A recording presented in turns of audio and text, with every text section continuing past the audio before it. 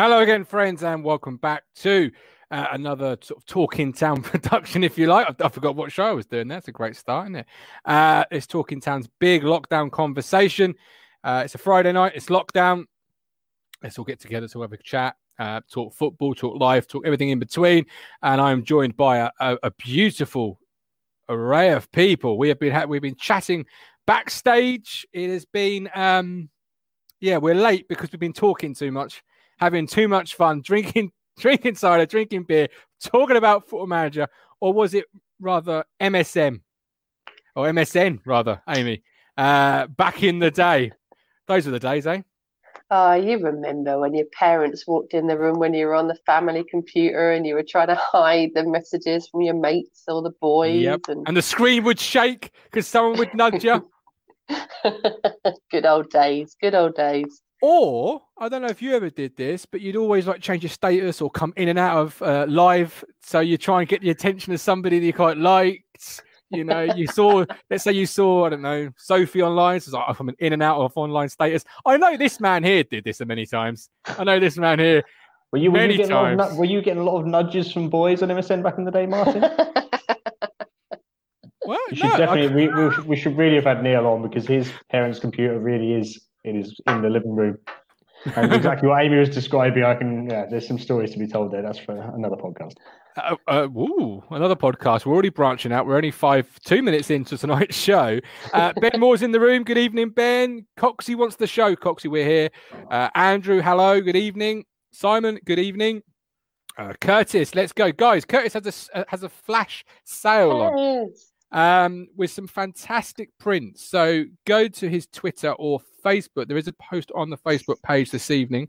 One of the more interesting ones, I will say.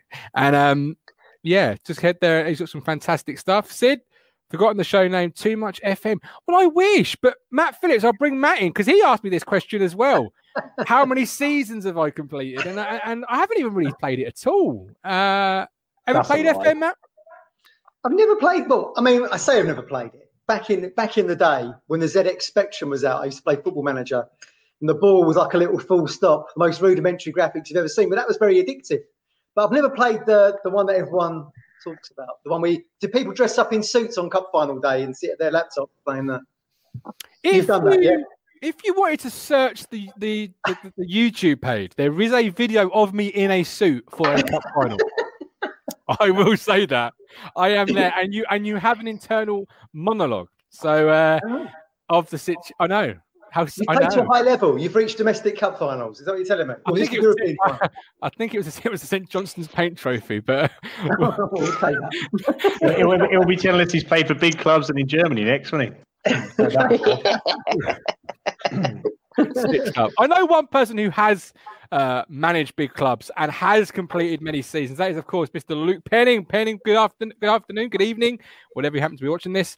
Football Manager, how many seasons are you in? I wouldn't say I'm not even a season in. I've just gone past January with Mansfield. To be fair, I was actually on the cusp of being sacked. I started really well. I think the fixture pile-up destroyed my squad. I ended up having about 6 players out injured for 4 weeks. Funnily enough, I got them all back, and I'm second in the league and 2 player of the month, or manager of the months in. So it's going all right so far. So it's almost like an injury crisis can hurt you, right? Paul Lambert. Yeah, especially with like the way the new game is. Obviously, they take into account COVID, but obviously not the virus as it is. Just the way the games are, the way the fixture pile up is anyway. So there's been many times where you have to really manage the players you play and how many games you're playing for and how many minutes, because you can't really get away with doing that. And then people pick up recurring injuries. Like I brought in Danny Rowe, who we had, who used to play for us. He ended up getting like a 6-week pulled hamstring strain. He then got injured. It's realistic. He came back for 20 minutes and then was out like for another 3 weeks. So it's one of them things. Sid Driver can confirm he has gone suited and booted for a playoff final. And Adam Flat asks, did anyone have a MySpace page? Yeah. Amy's nodding. Yeah, I did, yeah. Yeah, I did. I bet this man did. But would he put any of us in his top 10 friends is, of course, the man, the myth, the legend, the Cruncher. Cruncher, are you over your technical difficulties? Yeah, I'm on my second iPad, mate. I don't know what's the but this is the old one. The old one's working. The new one, God knows. Did I have MySpace? I think I had MySpace. Was that before Facebook, wasn't it? Yeah. You had Yeah, MySpace, I then think so. Bebo, then Facebook. Yeah. Did anyone have Bebo? No, I've heard of it. no. No. Yeah, Martin, you definitely had Bebo. That's probably how you met me. Probably was. So Bebo obviously was a generational thing, but MySpace, yeah, I think I had like 5 friends on MySpace. I'm going to be honest. Top 10 places were never in doubt, never in danger. Did anyone else? My MySpace was when I was at uni. I had a Facebook memory post up recently, where I'd been back on my MySpace. And there was all old pictures from my Freshers Week. So that must have been when, because Facebook was launched while I was at uni. That's how old I am. How good was Tom, though? The guy who obviously created it. He just put himself there on your friends list. That guy.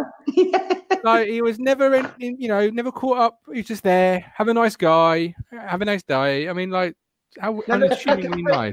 Never posted any drama. Benjamin's put in the comments here. Look, Enciala's 2.5 stars. Is that overrated or underrated? Was it out of 5?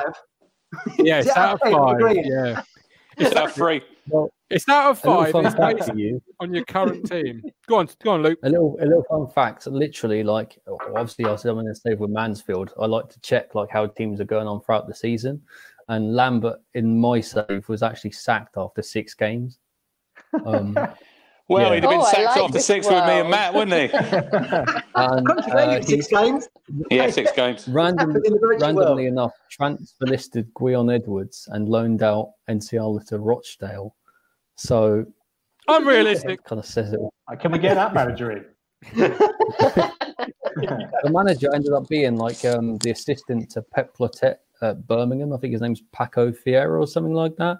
He ended up coming in as the manager, and Marcus Stewart came in as the assistant. Did he? I'm preferring this virtual world. This sounds good. No, it doesn't.